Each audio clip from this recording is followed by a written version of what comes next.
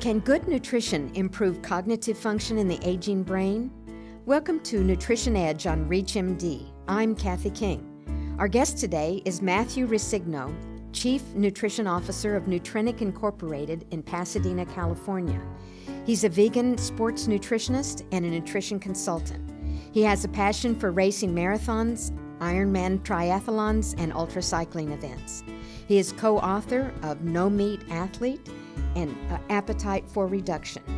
Today we'll be discussing brain food for older adults, as first seen in today's Dietitian.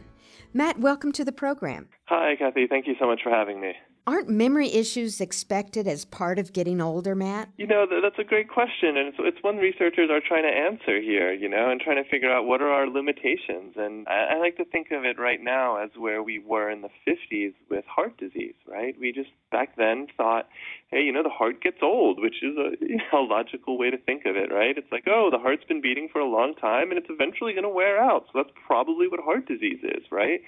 And then we had the Framingham study that looked at actual risks and said, there are dietary and lifestyle factors that can affect the health of the heart and our own longevity. And now we know that we can reduce the risk for heart disease greatly. And I think we're probably around that time with cognition right now. What are the studies showing us about food and cognitive function? It's always tough here. My job as both a dietitian and, someone working in public health is turning these studies and this information into good, practical recommendations for nutrition. And those are a little difficult. We do know from the study and the research that's being done is that food, exercise, and lifestyle can play a role in cognition, in memory, and how our brains function as we're getting older. Okay, so which nutrients and foods seem to be most beneficial and why? There's been a lot of research on the B vitamins, specifically folate. And I say specifically, but the issue here has been dividing up which nutrients, which B vitamins specifically are helpful, right? Because when we look at B vitamins, we're looking at not just one B vitamin, but there are many B vitamins. And separating them in the research is difficult. But folate specifically, they think has a role in cognition because it's involved with energy production in the brain. It's involved with DNA and RNA and this genetic material.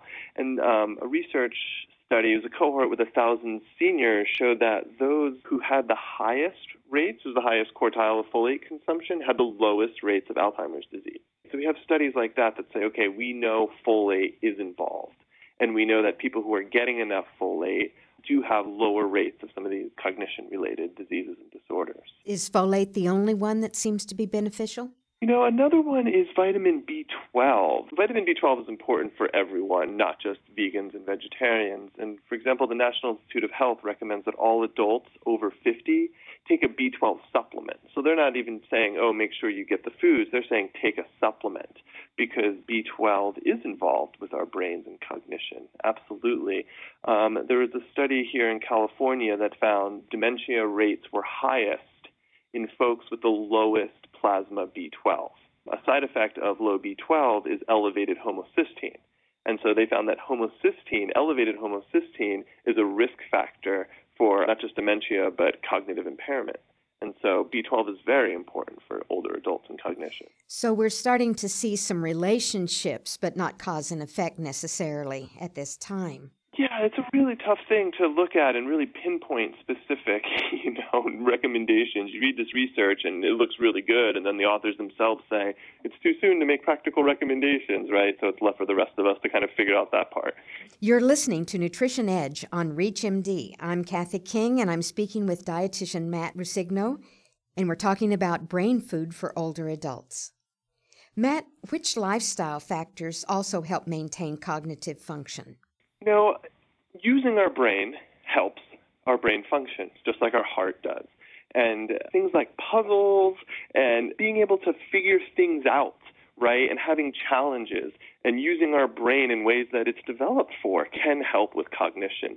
And when, I'm looking over the data here, specifically for nutrition-related things, you see a lot of evidence on that.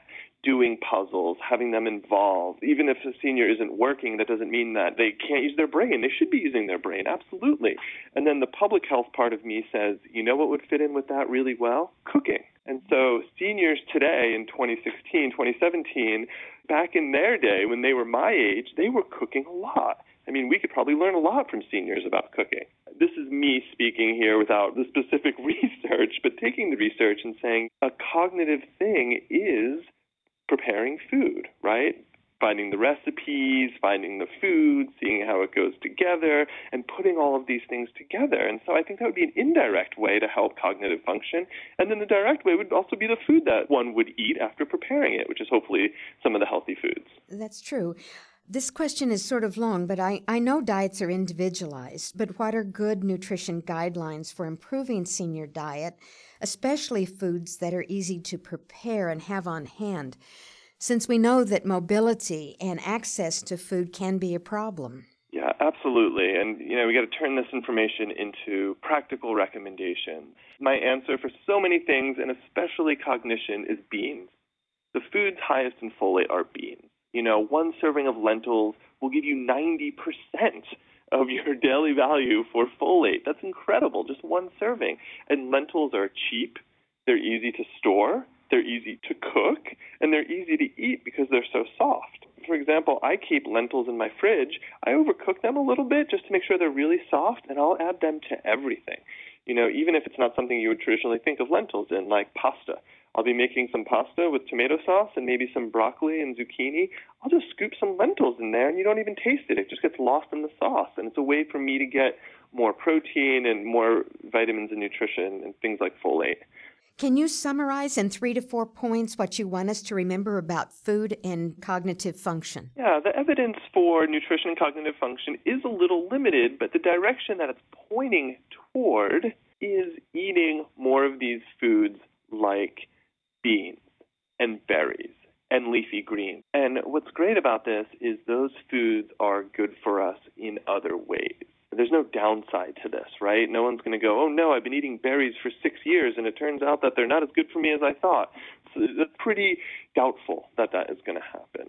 So leaning toward these foods, cooking is another one. Get in that kitchen. I tell that to everyone, every person I work with, and teenagers. I say there's a lot there. It's not wasted time. It's fun. It's an art form.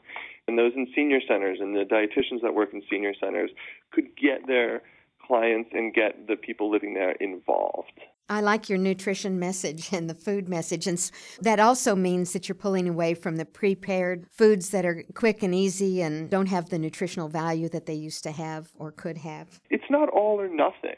My meals are a combination of cooking from scratch and using prepared things. Canned beans are fine. Give them a rinse. You can get the sodium down, and then we can use those prepared beans. We can use frozen kale. We can use frozen spinach and those things, and those are fine. It's better to eat them than not eat them. Matt, thank you for bringing your wisdom to us. I really appreciate it. Yeah, absolutely. Our guest has been dietitian Matt Ruscigno. We've been discussing brain food for older adults. I'm Kathy King. You've been listening to Nutrition Edge on ReachMD. Be sure to visit our website at reachmd.com, featuring podcasts of this and other series, and thank you for listening.